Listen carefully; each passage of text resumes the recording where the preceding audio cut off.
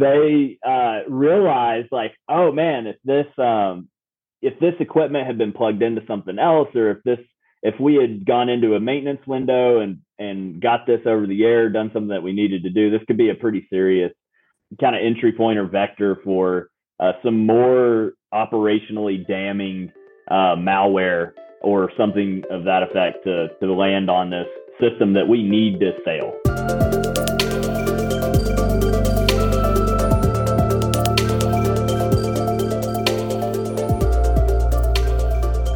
Hello and welcome to our Risk Matters X.0 podcast.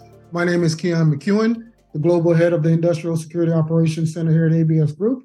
And today our special guest is Blake Benson. But before we introduce our guest, I want to make sure we take a little time to understand what we're discussing here today.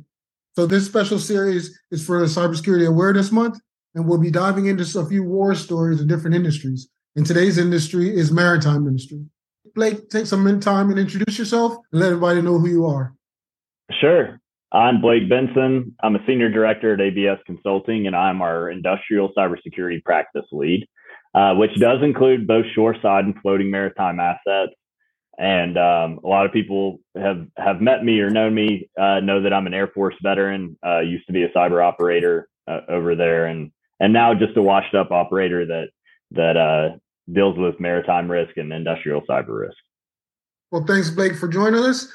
So tell me a little bit about this first incident that you have to kind of share with us. Yeah, sure. So, we got a request to talk about war stories, and I love a good war story, being a prior operator myself. And so, one of the funny ones that came to mind that I wanted to talk about was this assessment we had on a pretty decent sized cargo vessel, and we were out assessing some of the critical control components on that ship as we do. There's not a ton of people there in the space. There's not very many people who are used to seeing cyber guys on board that are assessing, kind of what we consider in the maritime space primary essential systems by IMO, right? But kind of critical control equipment on board the ship. And I was doing some assessments on this cargo management system that was there, and I was scrolling through the files, and I'd found some interesting registry entries that had been linked to an upload from USB that went to an entire Katy Perry discography that I found on that system. And I don't remember what album it was, but it had like the album cover and a bunch of videos, which is pretty interesting. And that could have been like transferred through VLC probably, or some other random media player on like a USB autoplay. But finding an entire, if you're playing bingo on a ship of like things a cyber assessor might find, I don't know that Katy Perry discography would be one of the things you would expect. So that's probably. So what was the response after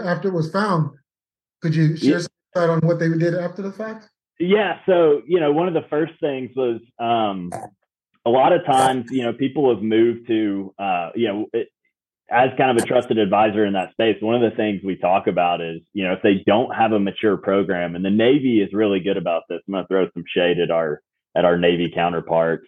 Being an Air Force guy, I always thought it was odd you would want to be on a ship instead of in the air, but they glue their USB ports shut sometimes, which I think is really effective if you don't need them ever. And so, maybe a more economical way to do that would be just to install like a physical port blocker on the USB ports. And so the first thing I did was ask if they had a policy of, who can connect, and because I essentially wanted to know whether or not it was one of the crew members who had plugged something in, or if it was something that had washed off of a vendor maintenance laptop, which is a super common situation, right? And it turns out I think in this case it was the crew, and so we told them, hey, maybe don't use like a critical control equipment vendor maintenance interface to charge your personal cell phone. That's probably not a good idea. But yeah, so that was kind of how that played out. So that ties back to some of the services we have here at ABS. That was done as part of an assessment, correct? Yeah, that was part of again, this kind of started, if you look at Coast Guard and you look at industry like IMO 2021 and some of those requirements, those tailored assessments on the OT, like vulnerability, really it's cyber vulnerability assessments on OT equipment on board the ship, right? But because IMO requires you, or at least in IMO 2021, required people to integrate a cyber management risk plan with their safety management systems on board. Or that primary essential system term started getting thrown around, and then people wanted us to do more in-depth assessments there. And so that was the service we were performing. And, a lot of the good mature programs that we see, some of the things that we recommend would prevent that, right? Like the port blocker, physical port blockers, like I mentioned before. And then, actually having a vendor maintenance plan, right? Like coordinating those visits for the vendor to come on board and make sure that they're scanning their hardware and scanning their internal devices before they even plug anything into a critical control system on board, even if it's their own equipment. We've recommended that, and those policies have been successfully implemented on a lot of the ships we've surveyed as well. So, it's really it's the vulnerability assessment, but generally because a lot of these maritime crews are so new to cyber, we oftentimes have to do kind of a program stand up for them as well and help them develop those kind of cut and tailored maritime specific cyber policies to help them. So you were talking about the crew and how they receive it. Can you give some insight on how they receive this feedback from you guys? So once you found this, you were presented to the crew. What did the crew themselves say besides the management who was saying we need better policies and better tech? What was the crew's response? Yeah, that's a really good question. So the crew, after getting over the initial embarrassment of like someone on board had an entire Katy Perry discography just sitting on their phone somewhere, they realized like, oh man, if this equipment had been plugged into something else, or if we had gone into a maintenance window and got this over the air, done something that we needed to do, this could be a pretty serious kind of entry point or vector for some more operationally damning malware or something of that effect to land on this system that we need to sail, right? Like your cargo management system on board might not be, if you ask a ship captain how big of a priority it is. I mean, it is for efficiency and all kinds of other things. I mean, they really rely on those inputs. Maybe not as critical as something like a propulsion system, right? I mean, that would keep you dead in the water, but it's definitely something that matters to the mission of that ship if it's a container ship, right? And so they understood that it was something they really needed to ensure would be totally reliable at all times, and how this could potentially impact that. And so they were like, okay, well, this is our only USB port down here in this section of the ship or this area of the ship. So what are some ways that we can pull more power in here to charge our phones, or what do we need to do to avoid going up 2 flights of stairs to get our phones charged or something like that. But yeah, they were receptive and understanding that there needed to be some changes with how they interface with their critical control equipment. That's for sure. I think that's a key insight, that when the operators or people who are using this equipment understand the reason behind the cybersecurity measures we're putting in place or recommending, they're usually pretty on board with those suggestions, and they kind of see the insight and the reasoning behind it. It's not something they're fighting against. It's more something like, oh, yeah, this is important. If this thing was actually connected to something, it could have been a bad day. And that's huge because, a lot of the times, if you have good crew buy-in, a lot of these processes and policies kind of iron themselves out on their own organically. Like if they understand the risk of people plugging stuff in where they're not supposed to, and they take ownership over the security of that system, when vendors come on board and are plugging random stuff into their things, they typically tend to start asking questions, right?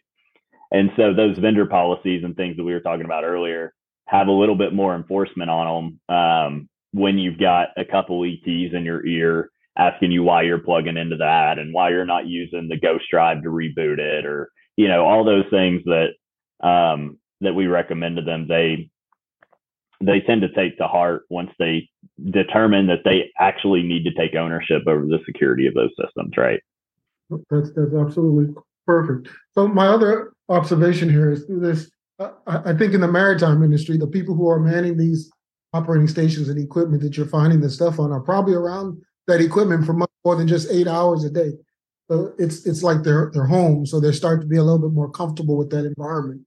So it's good to give them that insight, to give them that knowledge to know, yeah, even as you're comfortable and you're feeling like it's a place that you're going to be for a while, it's good to keep in mind the security aspects of what you're doing. 100%.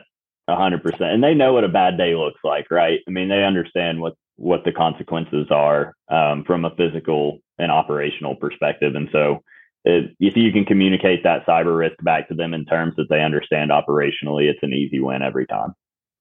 So my last question is, were you guys ever to flesh out who the Katy Perry fan actually was? No, so no, we did not deter. I mean, I could tell, based on some preliminary evidence of just like how it would, just thinking about the rationality of how that would have happened. We did know that it was probably someone from the crew, and it was, again, like one of those VLC auto downloaders that had prompted that exchange. But so many people, this is another, you understand this, a lot of people in the maritime industry understand this, but, when you're dealing with an organization that has sister class ships, crew availability and manning of those ships tends to rotate, and not to like go down a workforce rabbit hole or anything like that, but, availability of the same staff and the same crew to man a voyage is going to be relatively inconsistent depending on what organization you're working with, right? I mean, stuff pops up in their lives. They have turnover. Some are contracted, some aren't. And it's always just a big mix. And so, some of these systems are so old and so antiquated that cargo management system I'm talking about had been in place since, the early 2000s. And so mid 2000s. And so, without doing real forensics on it, it would be hard to tell when that got on there, right? I mean, I looked at the file creation dates, but they flash these things and rebuild them, and oftentimes when they rebuild them, they assume that there's nothing wrong with them, and so a vendor may do a full restoration or an upgrade, and every time they do that, the entire disk changes because it's a new build or a new partition that they wanted to add some stuff to. So you never really know when it initially got there, but with as much turnover and as much crew kind of instability there is in today's like kind of maritime workforce, I mean, I don't think it was anyone on board, but you never know. I mean, would you? I don't know that I would have raised my hand and been like, yeah, that's my Katy Perry discography. Yeah, I don't think I would have such a Katy Perry. Yeah, if I'm like a 45-year-old gentleman from the great state of Texas or Tennessee, right? May not raise my hand there. So in conclusion, can you kind of sum up what this war story means to you and why you decided to share this one with us and what the listeners can take from it? Sure. Yeah. I mean, this plugging your phone in, if you're an operator of any of this equipment, right? Whether you're an ET or a third mate or you name it, and you're down here, maybe you're just a control engineer on board or whatever, but you're walking by, you see an open USB port, it's 3 a.m. You want to watch a video or something on your phone, and you're hooked up to crew Wi-Fi or whatever else, and your phone's dying, you don't have your battery bank on you.